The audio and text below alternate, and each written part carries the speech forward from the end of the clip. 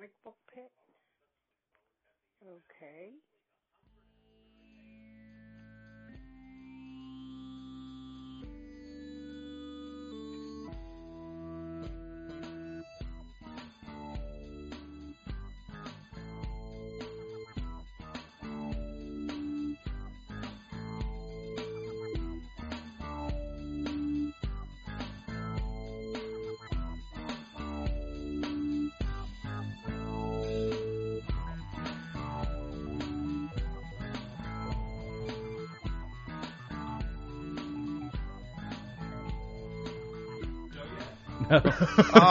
That's the warm up. That's the cold open. That's right. Dick Wolf's name hasn't popped up yet. Here's the real opening. So welcome to the Comic Book Pit. This is episode 292. I'm Dan, and with me is Sean Atkins. Hello. And then sitting next to him is our friend Jeremiah Ian. Hello. How Hi. are you doing, Jeremiah? I'm doing wonderfully. How about you guys? Great. Pretty good. Thanks for being on the show. We appreciate it, and we're excited to have you. I'm excited to be here. So, I mean, not to be that person who literally goes on to shows and says, well, I'm excited to be here, but I'm excited to be here. So you and I met, I guess last year. Would you say was that when the trivia started, or when? Yeah, we're coming up on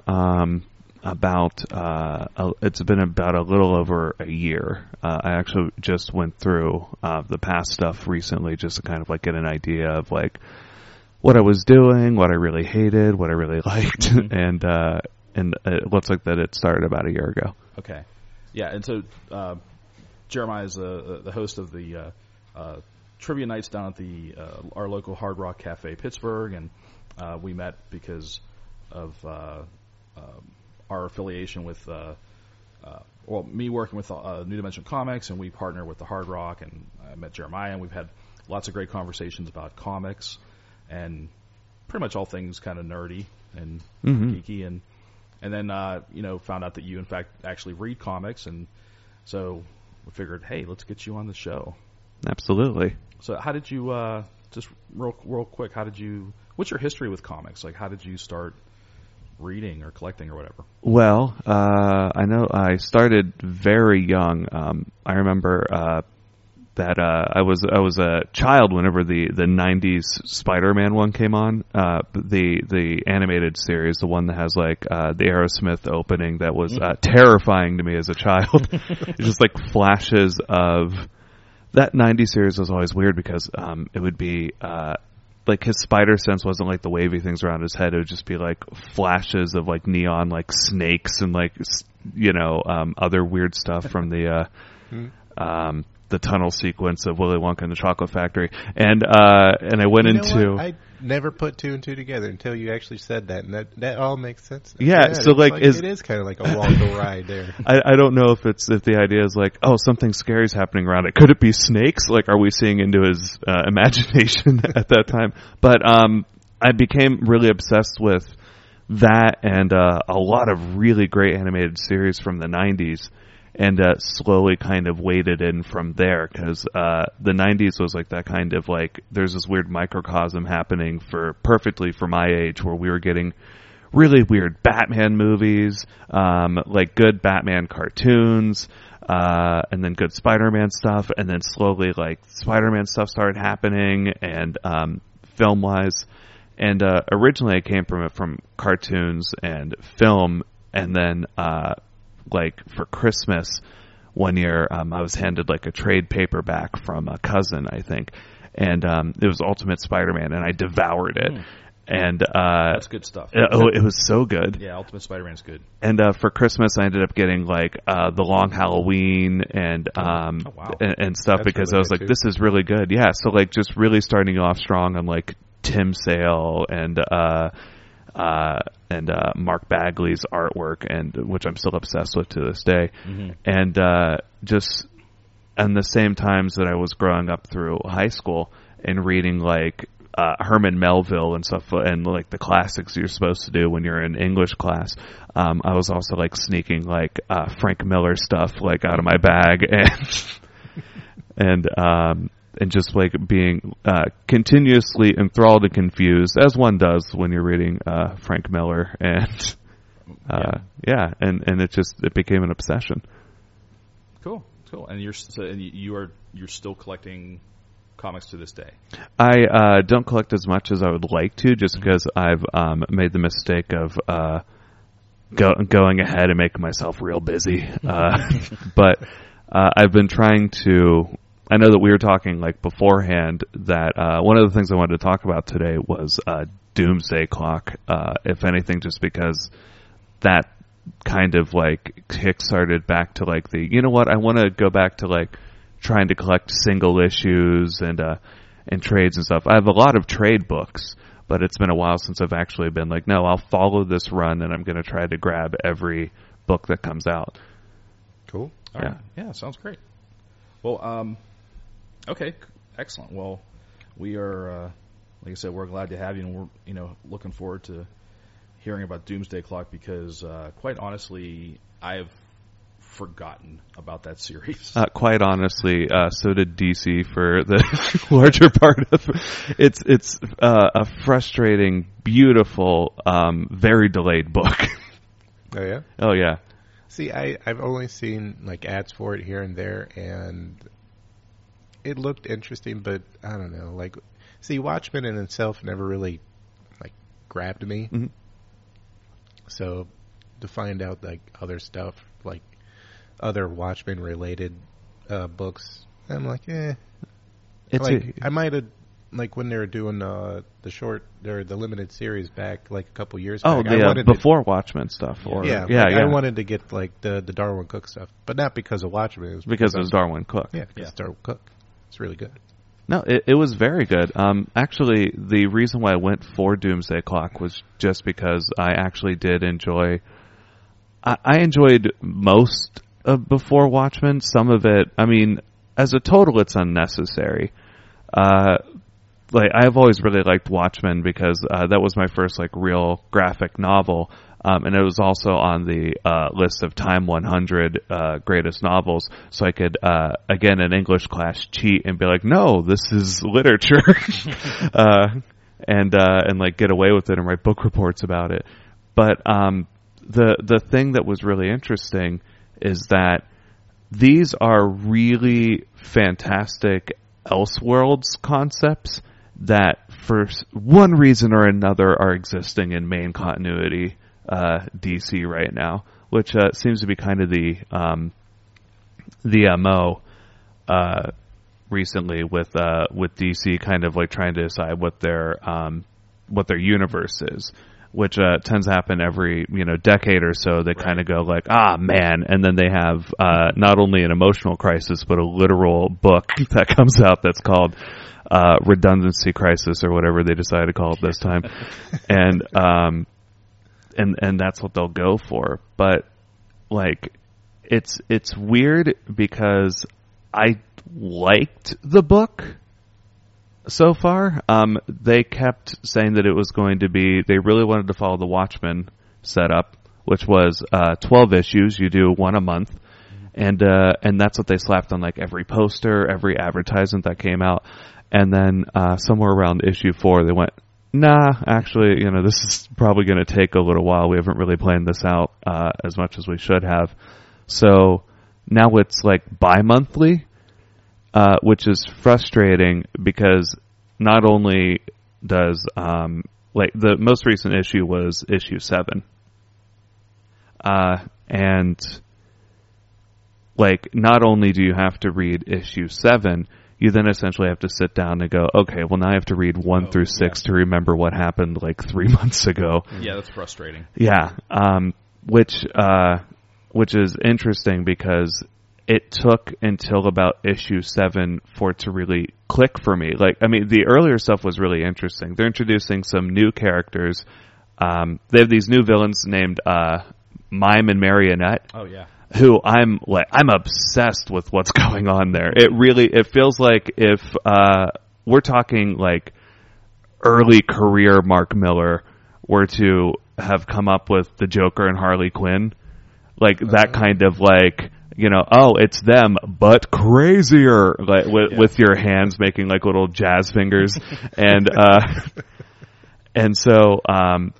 but it was interesting because like the opposite is happening with this relationship to where they actually really care about each other. It's like a loving, supportive relationship where like the dude's the mime is essentially the muscle who like he points his finger at someone like it's a gun and he fires it and it reacts like a gun, like he acts like he's throwing a throwing knife at you. Well, you've just been hit with a throwing knife. And she, of course, is the mouthpiece, is going around as like being the jokey person and has like bladed piano wire, stuff that marionettes have. And but the ultimate thing and the bottom line of this is that they honestly really care about each other. And so while I was frustrated with most of this book up until issue 7, because it felt like that somebody in, I keep going back to high school for some reason. I don't care about, like, I'm 28, like, I'm not really that interested in, like, the glory days of, like, when I was shoved into a locker in 10th grade. But for some reason, that's what most of this book felt like, was that somebody in 11th grade read Watchmen and got super excited and wrote a bunch of like fan fiction based on like the philosophy that they just happened to like learn in class that week. Like it felt really from the Watchmen characters themselves, it just felt like really kind of like weak, felt really kind of put upon, like, oh, well, you have to put this nonsense in here because it's Watchmen. But you're also involving DC characters that are acting normally.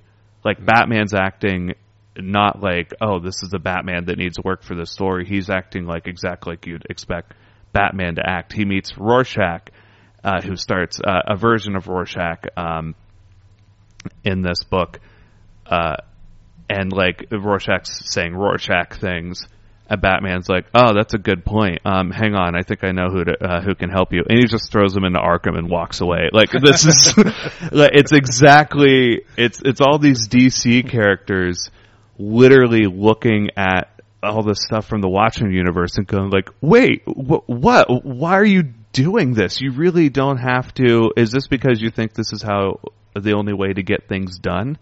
Or what's happening? And I thought that was like a mistake in the book, but it wasn't until Dr. Manhattan shows up. Like a lot of this is a search for Dr. Manhattan, who has apparently become like the new he's essentially the creation myth of the DC universe right now is what they're going for, is the idea that at the end of Watchmen, when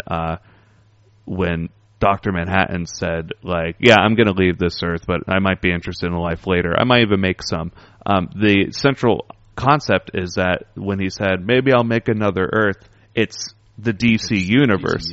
Yeah. Oh, yeah. It's, but that's the thing. I made that exact noise as soon as I read that, like, oh, but what if he was the person who created the universe? So like, all right, cool, awesome. So I guess I'm reading Marvel, until you sort this out. That's one of those things. It's like, it's a cool, concept if you are sitting around playing Xbox and smoking weed. Yeah.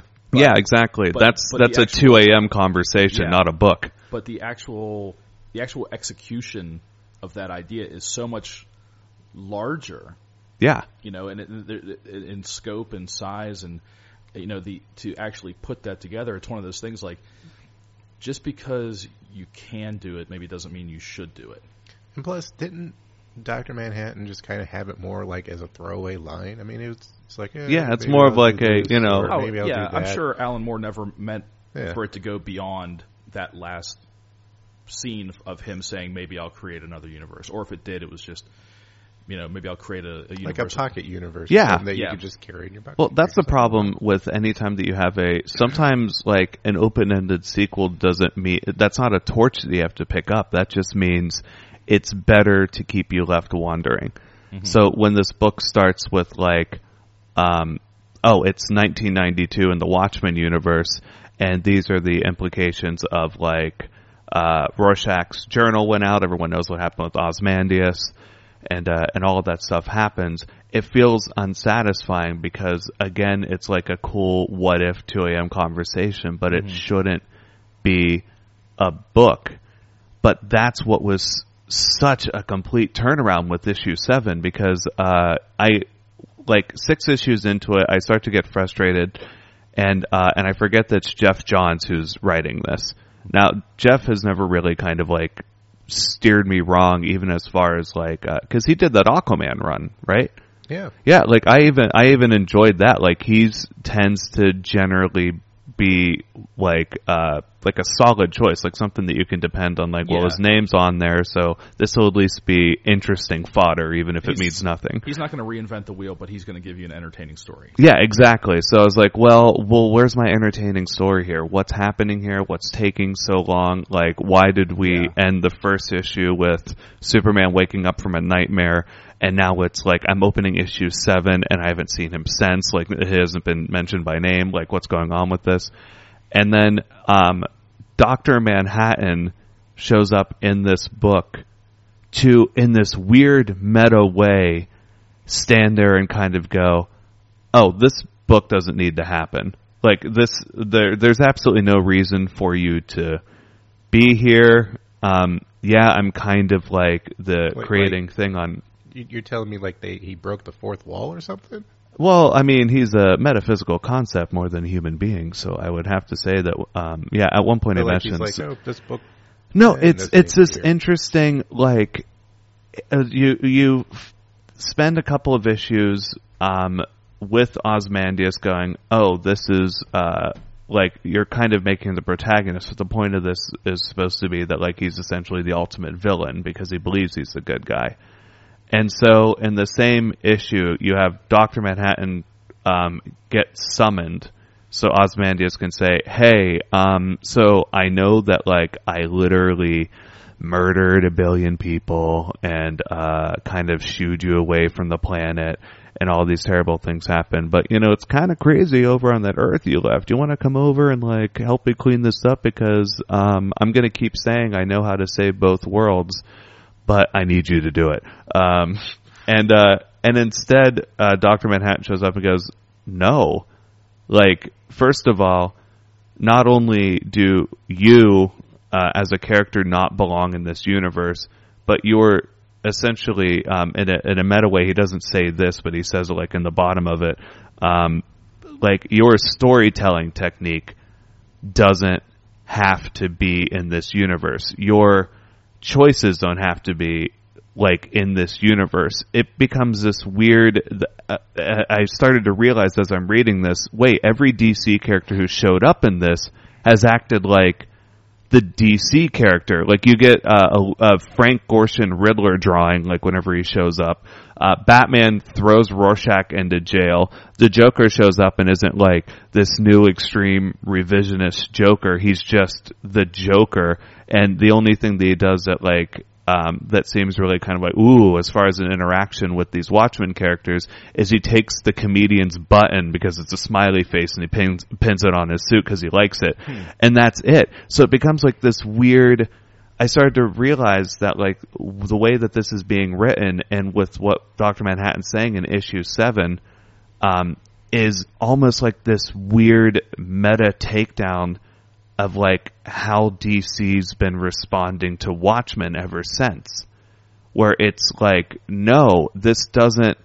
Just because it was gritty and good doesn't mean that it was good because it was gritty. Like, these things aren't absolutely married concepts. Like, they can be separate. Like, what are you doing here? Like, we're having this metaphysical conversation about how you, ruined the universe, and like how it's like it's your fault, but it's also not your fault. And like now we have this brainwashed person who thinks he's Rorschach and these other characters and stuff. And while this is all happening, you just have Batman in the background doing Batman things, like pretending to be knocked out so that he can just listen to this conversation and go, all right, that's enough, and then getting up, punching the Joker in the teeth, and walking out with him.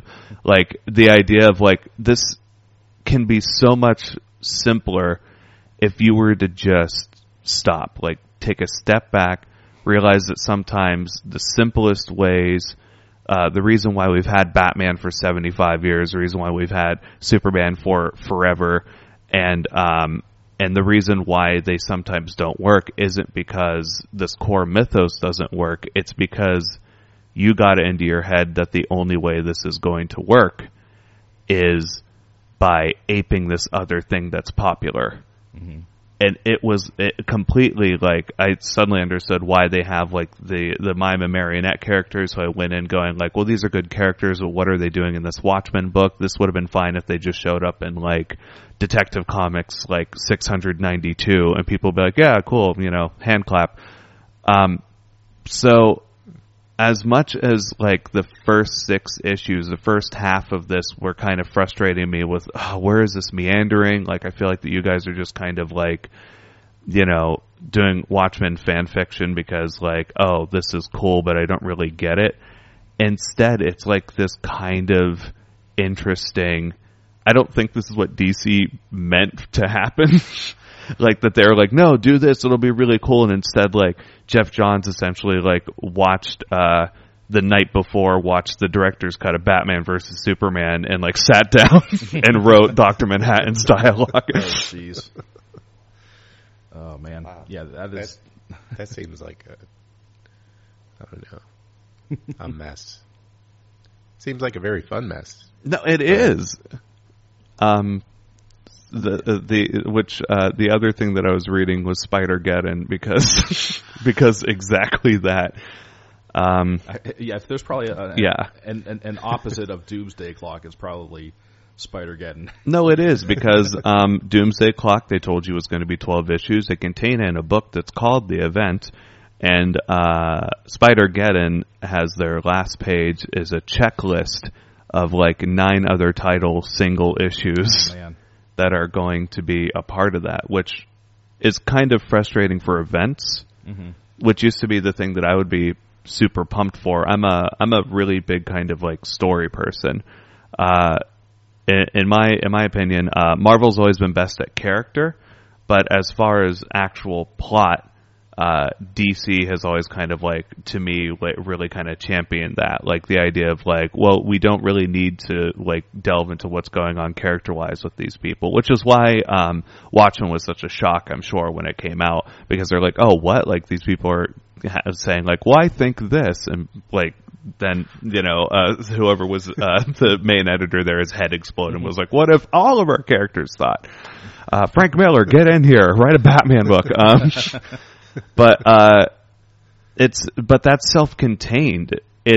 And ultimately it will be, because you know that in like 5 years DC is going to like wipe the map and act like that event hasn't happened. Mm-hmm. Whereas there's like 137 single issue like Spider-Geddon things spread across. There's the main 3-issue Spider-Geddon series, and then you have to get like this issue of Spectacular Peter Parker Spectacular Spider-Man, this single issue series of Spider Vault, whatever that is, and all this stuff, and then we're going to have to just drag it out and beat on it until like probably Straczynski rewrites something 5 years down the line where either Spider-Man's going to get punched in the forehead and forget it all happened, or Mephisto will come back and be like, "Hey, do I have a return receipt for that wedding vow thing that we did? I don't know if this is still good or if you'll honor this coupon." But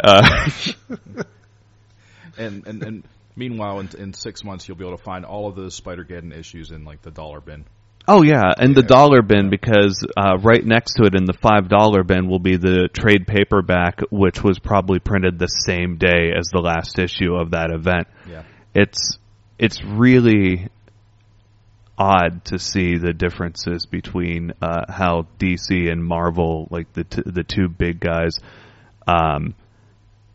like how they handle their events and their properties differently. It's very strange. I really wanted to come in with I read a bunch of other stuff. I finally finished a Paper Girls run, but instead I just left with just like this prevailing overall feeling of just like, what is happening with these two big giant billion-dollar companies that are just kind of like waving flags at each other from across the way. It's tough because it's like I think we all grew up at some point with being a Marvel kid or being a DC kid or something, and it's like I'm a Marvel kid, and I grew up with DC too, and I want to love Marvel. I want to love Marvel the way I did when I was 13 or 14, but it's never going to happen. I mean, A, because I'm 30 years older, and B, because they're not this, they're 30 years older. Right. They're not the same company. They're not putting out the same product as they did when I was a teenager. But at the same time, it's like I still love the characters, and I want to read and enjoy a long run of Captain America and Avengers and Spider-Man and Uncanny X-Men, but right. They make it so hard. They make it difficult. Marvel, you make it so hard to love you, and same with DC. Although I will give DC credit. I mean, at least they, their current run of, their Rebirth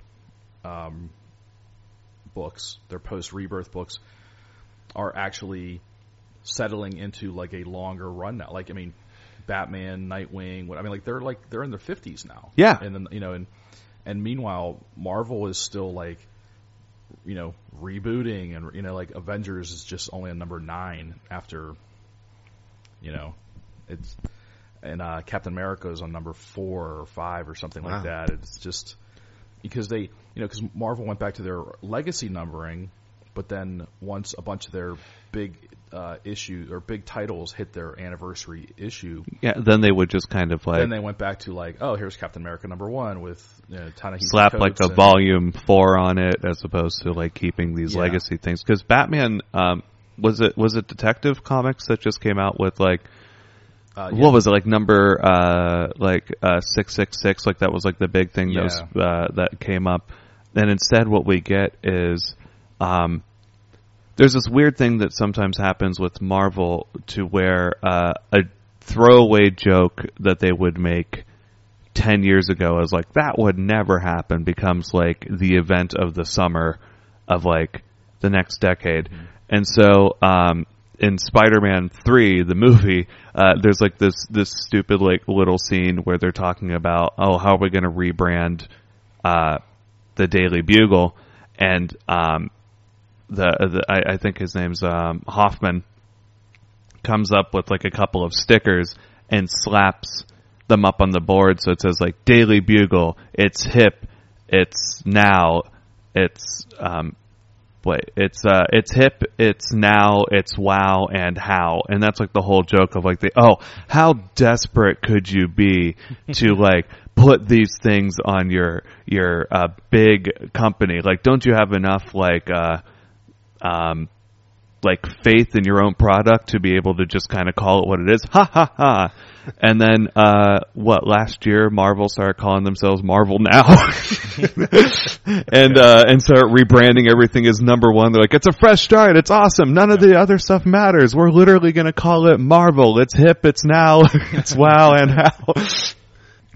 So it's hilarious. Mm-hmm.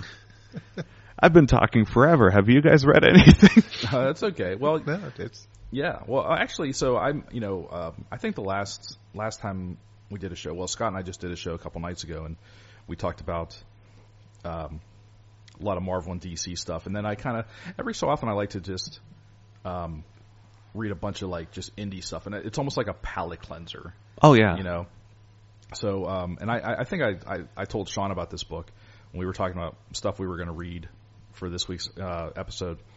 But I don't know if you got a chance to read it, but I read Murder Falcon, number 1. Murder Falcon. Yeah. All right, you've already got me.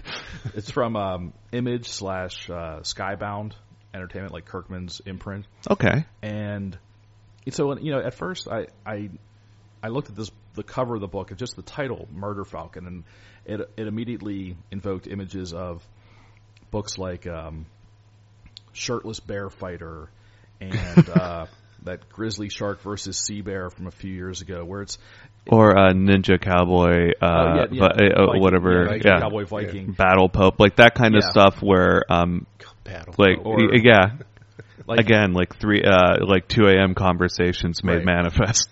Yeah, these remind me of like these were funny conversations, and someone came up with this catchphrase, or not catchphrase, but this title. Like they're like, "Oh my gosh, let's Murder Falcon." That just sounds like it'd be a fun comic to draw.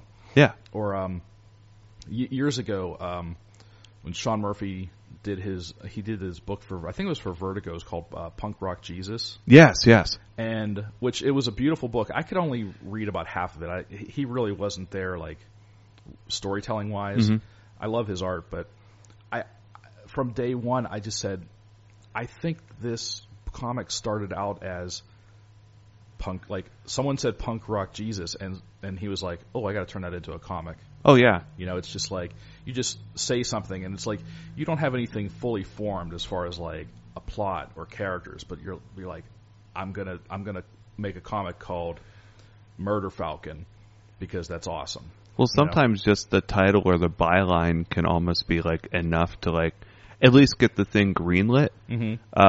I went to film school, and one of the exercises that we did was like how to pitch your idea to an executive or whatever, and I ended up on the board, and I had a lot of questions because like I have a lot of like just feelings about story and like how that should go, and so with each title that was coming up, where I had to pretend to be an executive, I had like 100 questions per person. Until one person came up and said, just the opening line was "in the distant future of 1985," and I was like, "All right, stop. Sold. You already like that's enough. Murder Falcon sold. Punk Rock Jesus sold." But do you think that was like a Marvel method sort of thing, to where he was like, "This is a great idea. I'm going to draw this out and then kind of like write in the dialogue balloons later and kind of like work that out later"? Oh yeah, that was definitely a thing. I mean, and I remember hearing stories about how they, like DC in like the 70s or 60s or 70s, figured out that through a study that people loved gorillas and monkeys, and so they're like, okay, for this issue of Aquaman, just draw the cover, draw Aquaman fighting like a space gorilla, and then we'll write a story around it. Stuff like that. So in this case, so Murder Falcon, I don't know how Murder Falcon got started, but I read it and I instantly fell in love with it. It's a great story, if not a little straightforward. It's pretty straightforward, but the art is amazing. It's written and drawn by Daniel Warren Johnson and Mike Spicer. And so we meet this guy Jake, who's a is a rock guitarist who's given up on his dreams, and you find out that through a series of flashbacks that he's hit some rough patches in his life personally, and which were very compelling. Like the stuff about his past life was almost as fascinating as the Murder Falcon part. But you find there's an alien invasion of his planet of Earth, and the only way to fight the aliens off is by the power of heavy metal. Nice. And when he plays his guitar, it summons the Murder Falcon, and it's this it's like this hybrid, like imagine like the most like stereotypical like America, like drawing or Photoshop of like an eagle or like a falcon with like a tear in its eye, and but then combine him with like Cable from from Marvel, or the Terminator, and because he's got this huge like cyborg arm, and then but then he's wearing like he's jacked. I mean, he's wearing like a red bandana. So how cable are we talking here? Do you like not see this Murder Falcon's feet and it has like really long legs, or no? It's not that bad actually. Like I said, pouches everywhere. He's wearing like a tank top and camo pants and boots. Oh, I'm so for this. You've got me. And Murder Falcon and Jake, they team up and they're fighting off this alien invasion, and like that stuff is awesome. I mean, that's wonderful. It really is a lot of fun. But then it goes side by side with these. It's almost like these flashbacks or these clips from Jake's life, where you see how he got to the place that he was before Murder Falcon showed up in the alien invasion. Yeah, and like I said, there's some like actual real human heartbreaking moments in this guy's life, and like you could almost tell a story about that. Like it would be like some indie, comic, like oh, this guy's down on his luck type of thing. But like this works even just by itself. You don't even necessarily have to now they've drawn you in with this murder, with the suggestion that you were saying earlier about the draw a monkey on the cover and then write around it. So it's not even necessarily that I've basically brought you in with the promise of this Murder Falcon. Now, while I have you here, let me tell you what the story I actually want to tell you. It's something that seems to actually sounds like that it's actually complementary, it's what it's supposed to be working off each other. It really it does a good job of fleshing out Jake as the main character, where he's not just some wannabe rock star living in his parents' basement, working part-time at the 7-Eleven or something like that. Like, he actually had a life that was not typical of someone who's, in a heavy metal rock band. Like, he had love, he had a life, he had a wife who was taken from him, and just all these, tragic series of things, and to the point where he quit the band and he broke his guitar. But when Murder Falcon showed up, it was when Jake was being attacked by these aliens, and he was reaching for the first thing he could find to beat off this alien, and it was his broken guitar. And as soon as he touched it, it was like, and it was like Murder Falcon showed up, and he's like, Jake, play the guitar, and it was like he's like shredding, and it was just really cool. Everything about this sounds literally perfect. I cannot recommend this book enough. It was I went in with zero expectations. How can you have zero expectations with a title called Murder Falcon? Well, like I said, to me it sounded like it was going to be a similar, a goofy story, like not something you would really take seriously. Yeah, but Battle Pope, or the stuff we were saying earlier, where where it was more, it was all, sometimes stories that are all sizzle and no steak. Oh, that's a good term. I like that. I did not make that up, by the way. That was I am not going to take credit for that. I wasn't going to assume. You're a clever guy. But that's one of my that's kind of how I that's one of my descriptors for a comic that I feel like is all flash but no substance type of thing. But no, I cannot recommend Murder Falcon #1 enough. It was just a super fun book, and you guys should definitely read it. I'm honestly going. Yeah, I think I will. Yeah, that was. Yeah, you got me. And it's not a spoiler or anything, but one of the best scenes is towards the very end, where they had just finished this big fight, and they're chilling on top of Jake's van, which of course he has a van. Of course. He's got a van, and they're sitting on top of the van, just drinking beers and listening to music. Nice, him and the Falcon. Yeah, him and Murder Falcon. They're just chilling. Yeah. So do they? I'm curious because I know that. Rights issues sometimes being a little bit of a different thing. Do they have to do fake songs or whatever, or are they able to actually write Carry On My Wayward Son in spooky lettering so it looks like it's coming out of the I was looking at the lyrics. That's a good question, because I did look at the there are a couple of scenes where he's playing a guitar or playing music, and you can, they kind of do these like dialogue effects where it looks like the lyrics of the song. Right. And I was trying to form them in my head as a song, and they didn't sound familiar to me. So they could just be made up, or they could have gotten permission to do some, to take some very obscure metal song and then like put kind in of their like throw it on and, there. Yeah.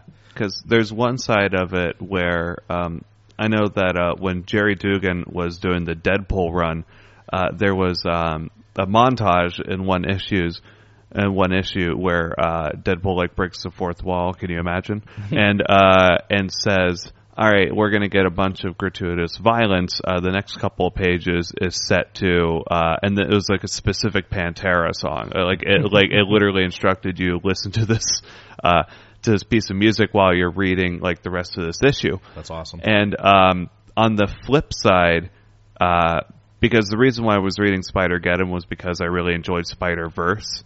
Even though it was basically just kind of like a very airy, fluffy video game of a book. There's in one issue in an alternate universe, they have Penny Parker in like this Evangelion-esque Spider-Man robot suit playing music while fighting to like these really interesting lyrics. I was like, and the song's called Love is Just Another Crime. I'm sure that's a good song. Looked it up everywhere. It doesn't exist. This book was written, I found out afterwards, by Gerard Way of My Chemical Romance. Yeah. So that means that somewhere out there that song has to probably exist, like even as like a GarageBand demo that he left on his laptop and will just never... Something that he has written and scribbled in a notebook or something. Yeah, exactly. Like these are just lyrics that are written down with no necessarily like... I'm really curious about those kinds of things to where if they're real songs, if the writer of that title like had like a kind of like beat or whatever going on in his head. You know what I mean? Yeah. Basically, I just want the Murder Falcon album. I would actually not be surprised if, like, by the end of Murder Falcon, that they put out some sort of like, or like, sometimes you'll get to the end of a comic, an issue, and they'll be like, "Oh, this is my Spotify playlist. This is what I was listening to when I wrote this," or something. Oh yeah. I'd be willing to bet that there is a playlist somewhere with the, songs, inspired by Murder Falcon or something. There's a. I cannot remember the title of it, but there was a graphic novel that I read that was advertised as like the first graphic novel musical, to where there was a link on the back of it to where you could go and like download the album so that like it would go with it.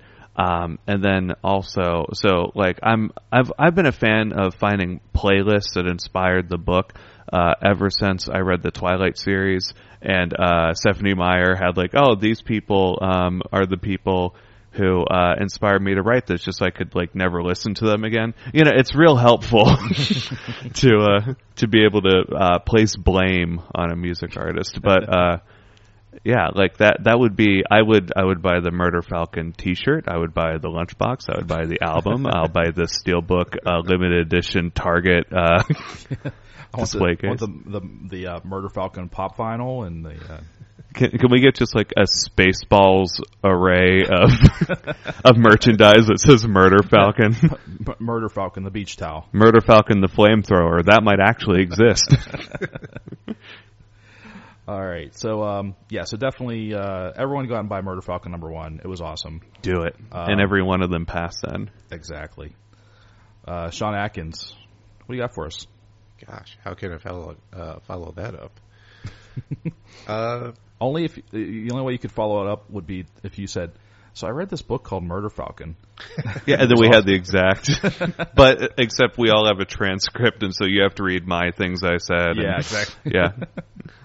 I guess I'll go with the second book I was going to talk about, Move It Up, since it's kind of absurd. It's called The Complete Zombies vs. Robots by Chris Rawl and Ashley Wood. Came out like, I want to say 10 years ago. Yeah, I remember it. Yeah, I remember that came out. Yeah. Basically, it's just crazy. You've got me on the title already. Thanks. I actually bought it because of Ashley Wood. I I saw his name come up. Oh, I know. I had gotten a Tank Girl book that he did some artwork for, and so ever since then I've been like a big fan. And yeah, so I just wanted to look at the title. I'm constantly taking out my phone to write down notes for.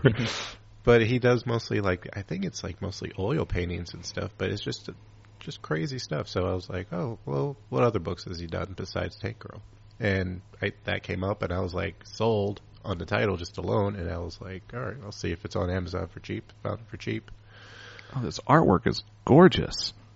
I know, right? So basically, it's how it sounds. The zombie apocalypse comes through, let's say, I think it's like scientists have like this alternate dimension. They never really go into depth. They're just like, oh, we punched a hole in reality. Oh, what's this? Dead people coming through. And, it comes over to the other side, and to fight the robot or the zombie apocalypse, scientists start making robots to combat these things. And eventually, I guess it's a spoiler, but well, that's okay. It's been out for long enough. Yeah. I think you can spoil it. I'm actually surprised it's taken this long for that idea to manifest, because as soon as you said that, then they built robots to fight the zombies, I immediately became aware of how stupid it is that there's zombies, let us send human live soldiers. I know, right? That's why is it taking this long for someone to just go robots, why let's just send a drone with a BB gun on it or something. It's because we're giving them more for every soldier that falls, it's just another one that we then have to fight off afterwards. That's really pop art and sketch, bleeding together. It's gorgeous. Yeah. Zombies versus robots. It's lovely. And it's fun. It's everything that I want out of a zombie story. I mean, you don't have to go too in depth. It doesn't have to have too much human characters in there to reflect on society. This one's more okay, here we go. We're going to merge these two things together and just see what happens. And it's not like a zombie series that's gone on for, 4 seasons too long. No, this is it. Actually, they had 2 limited series. One was called Zombies vs. Robots. Then the second one came out. It was called Zombies vs. Robots vs. Amazons. And I don't think I heard about that, the follow-up series.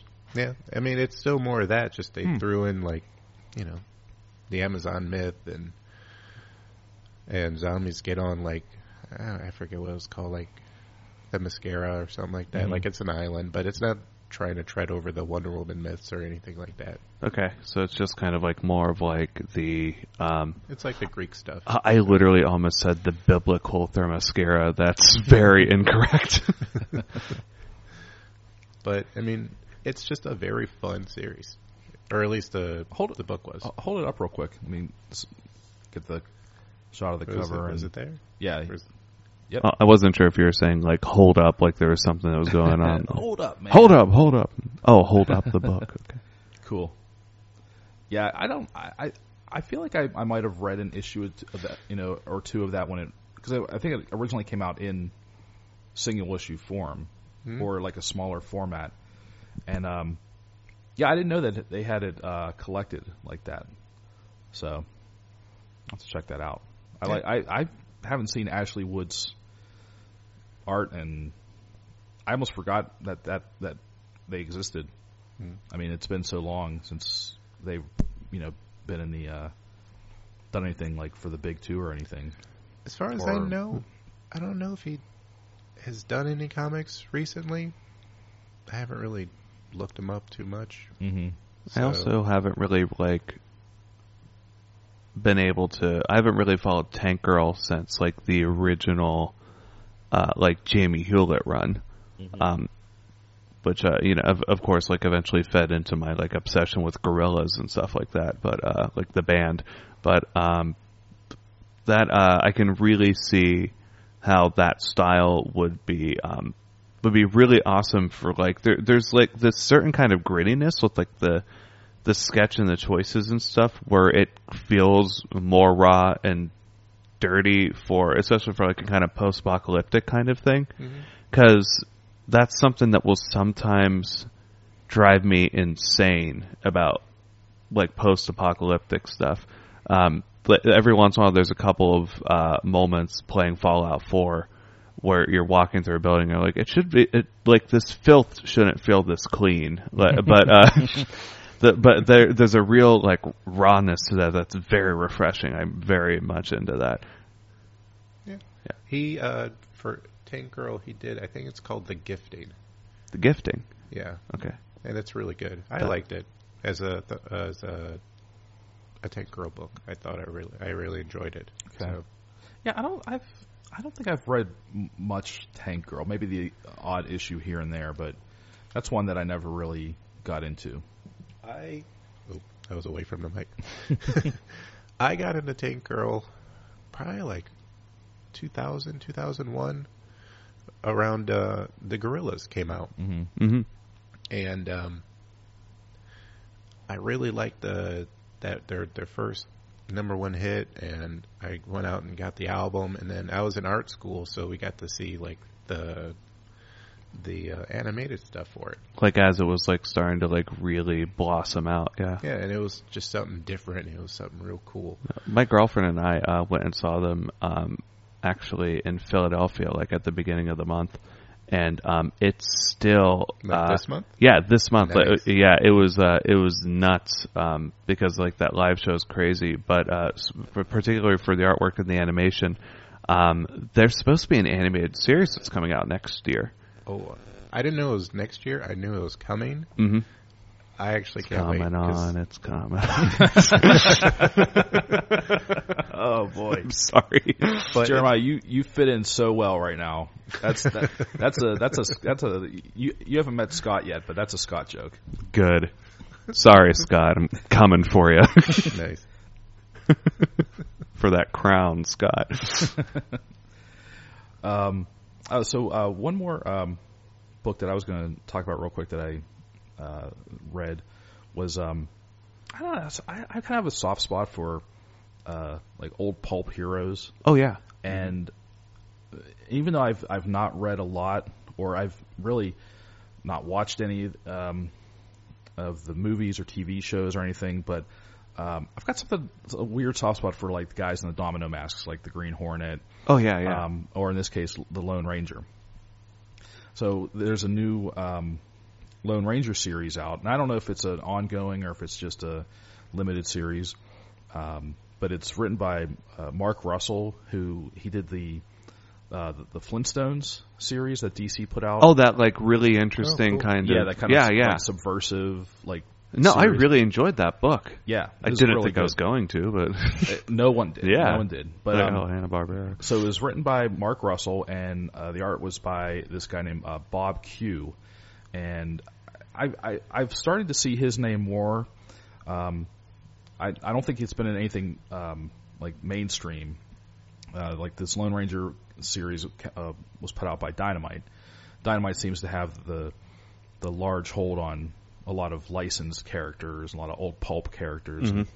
So this was, but I thought this was a good one to jump on because it's a #1 and had, I know I like Mark Russell's writing, and the art looked, real pretty good, pretty serviceable, pretty interesting, and it was also interesting because the story seemed a little bit more relatable, almost a little more current, even though this takes, it still takes place in like the late 1800s, like 1887, I think.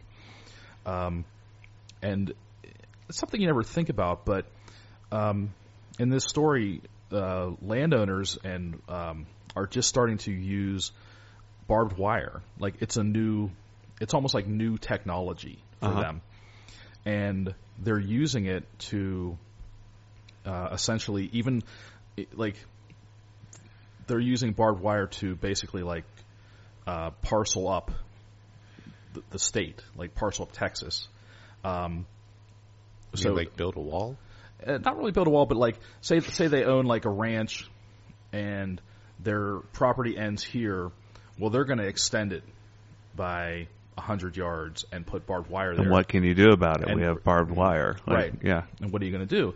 And it's going to, so these it's a story about these unethical ranchers, and they're conspiring with this corrupt state senator, and they're trying to make problems for the open range cowboys, the people that are like driving cattle, and so any open rangers, any Native Americans, it's like there is no law to come out and say, like, to measure the land and say, oh no, you can't have this barbed wire here. They're just like staking off. They're just staking off their land wherever they feel like it. Yeah. And again, who's going to do anything about it? Well, the Lone Ranger is. Of course. I mean, of course. So the Lone Ranger gets involved. He finds out what's going on, but he smartly realizes that this problem it's bigger than him. I mean, this is like dealing with laws and statesmen, and it's a big picture. Right. It's type literal property law as opposed to just showing up in your horse and be like, "Hey, stop that! Bang!" Right. Yeah. Exactly. He's not just trying to drive off like an evil cattleman or something.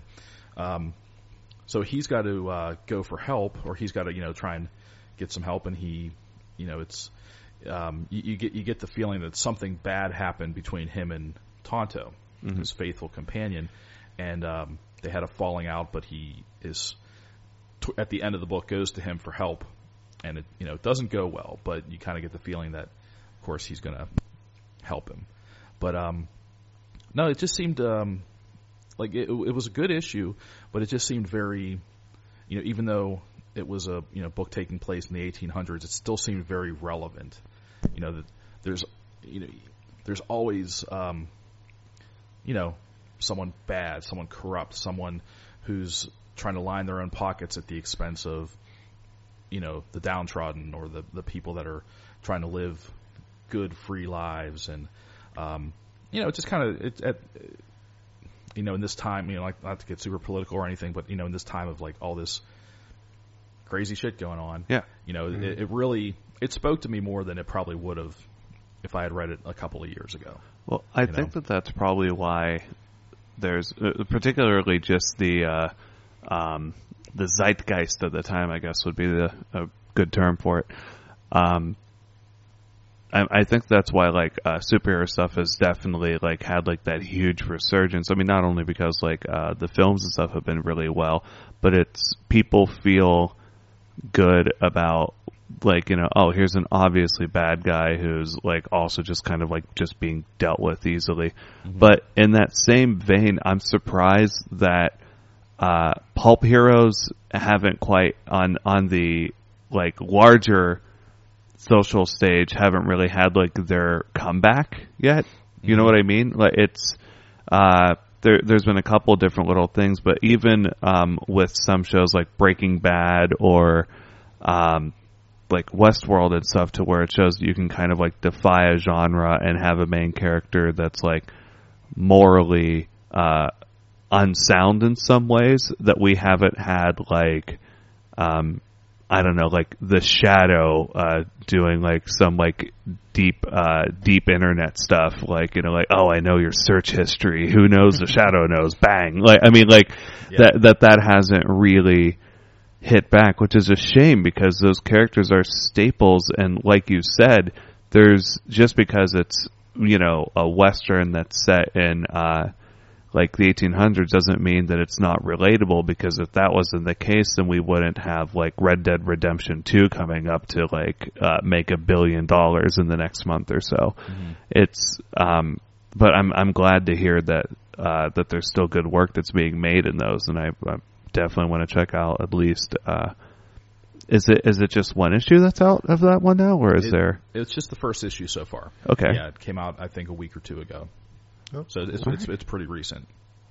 Yeah. Man, my read list just keeps getting longer. You're welcome. I'll give you my girlfriend's cell phone number so she can call you to complain personally about about me disappearing even more than I usually do. Don't tell her I'm a vigilante. I'm not very good at it. Nice. Did anyone have anything else to talk about? Sure. I got I have another book. Okay. Not as long as this. Not as crazy as all the stuff we've been talking about. This is actually your suggestion. Oh, okay. Cool. So, since I tend to read a bunch of old stuff, and then I talked to Dan on Thursday, and he's like, can you at least read something from 2018? And I'm like, they make books in 2018? They do. I know, but... Guys, I don't know if you've heard about this Will Eisner, but this I just found The Spirit number 3. Yeah. No, and don't get me wrong, Sean. I mean, that's what I love that about you. I love that you have like this old soul. No, that's awesome. Know? And I definitely appreciate the fact that you're the one of us that really does these deep dives into the old stuff. You know, I wish I could. More often, like really sit down with like a big, thick tome of, Doctor Strange or the tome of Doctor Strange. Who wrote that one? That sounds like a title. It's gonna haunt me until like the day I die. Yeah, we're never gonna let Sean live that down. When I was asked to join CBP like a couple years back, I didn't know what to read, and right then and there I was reading like Doctor Strange. And so I tend to get like essentials, like Marvel Essentials. Oh yeah. Like those big thick. Those things are awesome. Yeah, there's nothing wrong with those. And I got like volume 4 for like the first 2 episodes I was on. I'd be like, so this is Doctor Strange number 84. He was still going with Doctor Strange. Yeah, it was like a serial. No, well, it was like you guys were talking about like Batman and stuff, and I just kind of got caught up, and I was just like, the next episode would be like, this is Doctor Strange 85. So I'm still reading Doctor Strange. As a comedian, I think that's the most perfect thing I've ever heard. Like the idea of like doing a long running podcast where it'd be where there's like 3 people, like 2 of them reading like these batches of like, oh, I just read like this run of like this newer like Batman stuff. Well, I wonder for the future what this is going to look like, but who knows what the future could be for this. And then at the end there's just like the Doctor Strange corner that's like, well, last episode I talked about. So that was Steve Ditko's original run. Last week I did number 15. Finally got around to 16. Let me tell you, this Dormammu character, I don't know about him too well, but he's kind of freaking me out. In this episode of Gasoline Alley, although that is on my reading list. The Katzenjammer kids and the Whoa, did you guys know that, like, so Lois Lane just took Clark's glasses off, right? Like, I'm reading this now. I think it was published in 38. Looks a lot like Superman. Have you heard this? It's like, is it just because they were older so their faces all were drawn the same? That reminds me of one of my favorite lines kids. From I don't know if you guys ever watched Parks and Recreation. Yeah, but this one in one episode, Tom Haverford, who's Aziz Ansari's character, is complaining about how the town of Pawnee is perpetually behind the times and that they still use Alta Vista as a search engine. And they're perpetually stuck in the 90s. And he says, I don't have the heart to tell them what happens to Nirvana or Kurt Cobain. Oh, no. Oh, that's really good. Anyway, so Sean, so you were saying, I'm sorry. So you decided to read something as we discussed, you decided to read one of my suggestions. One of your suggestions on my phone. You know you can read comics on your phone now? What? You're mad. By the way, you're insane. I could not read it. If I was desperate, like if I was at work or something and I felt like reading a comic, yes, I would do it on my phone.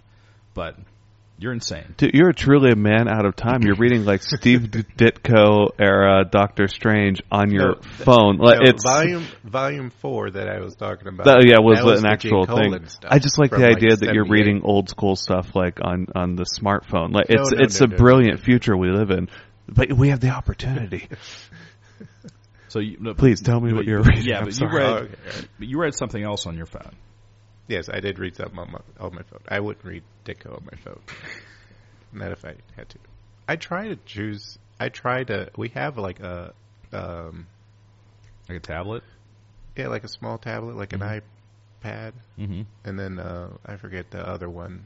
It's like It's not a Samsung tablet. It's Is it one of those like Windows tablets, or I think it's like a Nook. Oh, okay. Like yeah. Okay. But they always end up like an e-reader type of thing. Yeah. But it's always dead because my wife always like watches Netflix or something. So it's like I go and try to read it, and it's like dead, charge up, and I'm like, all right, well, I guess I'll just read it on my phone.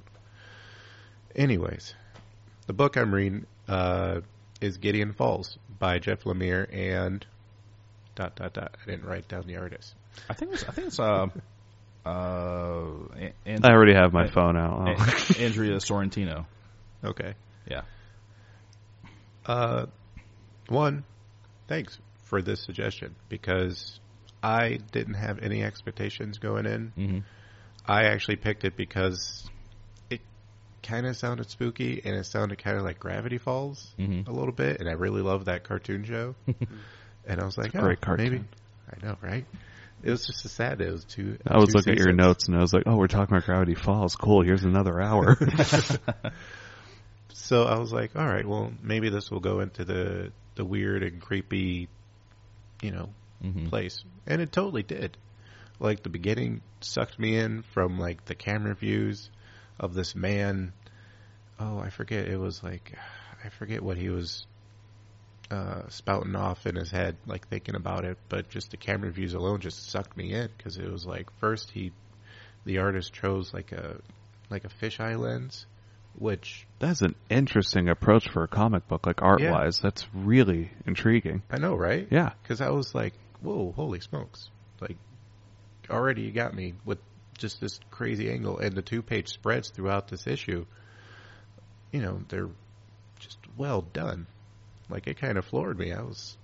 I didn't know what to expect. I mean, I'm not, like, easily swayed by 2-page spreads or anything like that, but it was just like, just the way they were just laying stuff about. But the issue basically is about this priest that comes back to Gideon Falls. Wouldn't you know it? Yeah. I forget the priest's name, unfortunately. I meant to write that down. Nice. I actually was going to say that. Like, I think it's actually about the Gideon who goes to this place, but it's actually... It's me, Gideon Falls, coming home to Gideon Falls. I think the guy's name's Michael. Okay. Who comes to this town, and he's taking over the church because the previous priest had passed away. We don't know yet. In the story, you don't know yet. And I think what they're doing is... they're kind of setting up 2 storylines that I have a feeling will merge at some point, probably as short as second issue.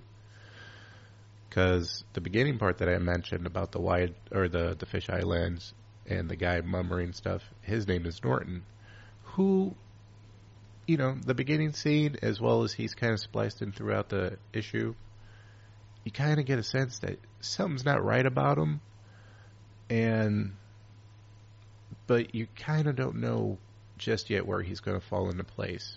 So, gotcha. Really, the Gideon, I think his name's Michael again. Like, he might not necessarily be sinister. There's just a general feeling of unease, like, that's kind of around him. Maybe. I mean, it also doesn't help that he's an outpatient.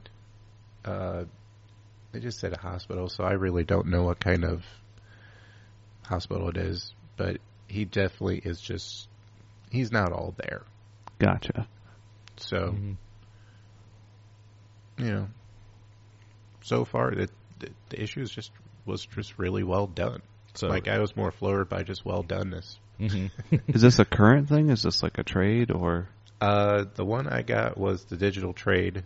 Yeah, but it's still going. I think it's on issue 7. I think in the review copies we got recently, I think the same day we got the trade paperback review plus the next issue.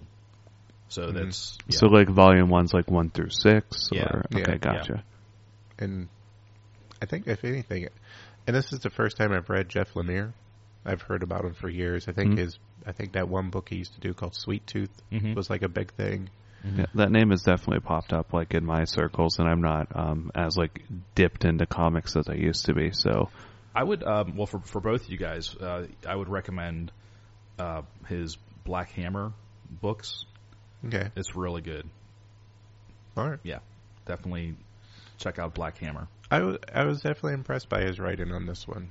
Like, there's sometimes, like, I think the beginning dialogue with Michael and kind of like the welcoming party, like when he pulls up to the church, it's like this lady that lets him in the church and explains, like, oh yeah, I think his name was like Father Tom.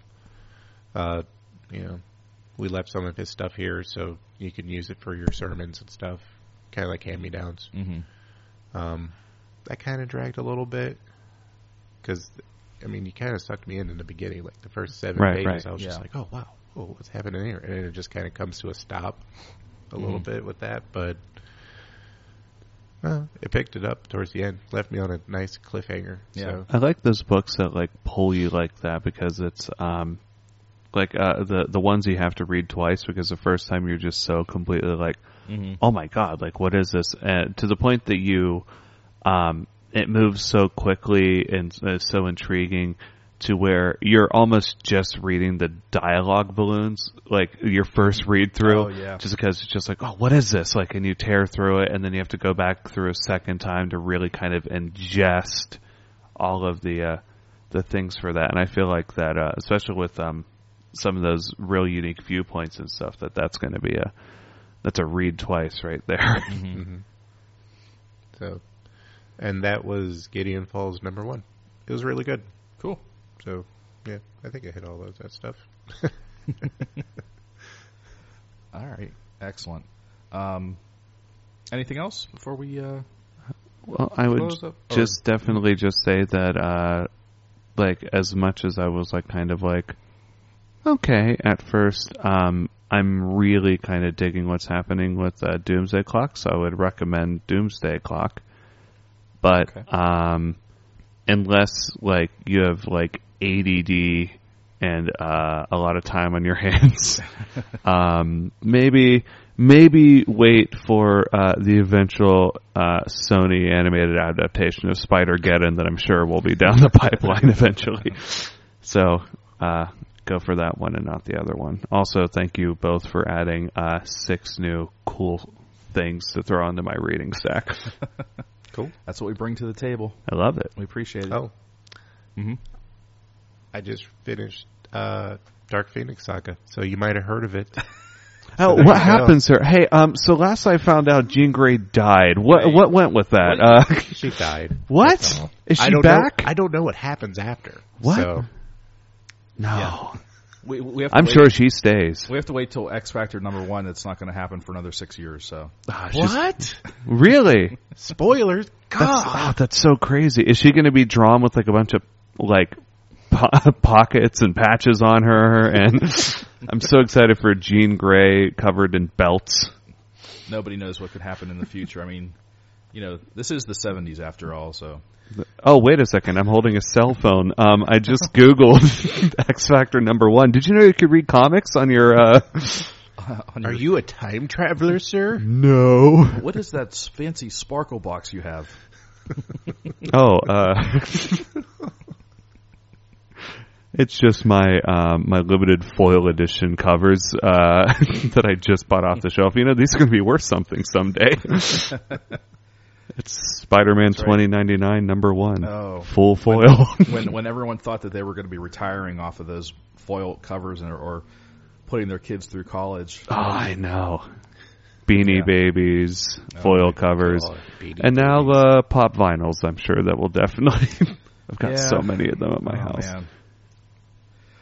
All right. Well, I guess we can go ahead and close this episode up. Jeremiah, thanks again for being here. We really appreciate it. No, thank you for having me. I hope to come back at some time. Yeah, absolutely. We'd love to have you back. Thanks. Sean, anything you want to promote or anything coming up for you? You're like, oh, well, I got Thanksgiving and Christmas coming up and Halloween and... Just more drawing. 1972 is coming up for him, too. It's going to be a big one. He's almost finished with that Doctor Strange essential. Actually, no, I'm not. I was actually peeking at your artwork from here. That's really cool. Was that Samurai Jack I'm spying in one of those pages? It almost looked like there's a kind of Genndy Tartakovsky kind of like you mean Bruce sketch Campbell? on there. There it is. Yeah, that's Bruce Campbell. Bruce Campbell by way of Genndy Tartakovsky. I love every bit of this. Look at that. That's Sean, man. That is beautiful. Yeah, he's got those drawing chops. Puts us all to shame. I really just have like a studio full of like kids. I draws. came in thinking I was I have so to actually classy. go home early and let them out. I came in thinking I was so classy, and this guy's reading like Essential Doctor Strange and drawing Bruce Campbell. I just got to go home and give up. Like life is meaningless. Guess I will read Spider-Geddon. Who cares at this point? Right. All right. Well, that was on that uplifting note. This has been Comic Book Pit episode 292. I'm Dan. I'm Sean. I'm Jeremiah. Nothing matters. We're all gonna die. Read Spider-Geddon. That's right. And we'll see you next time.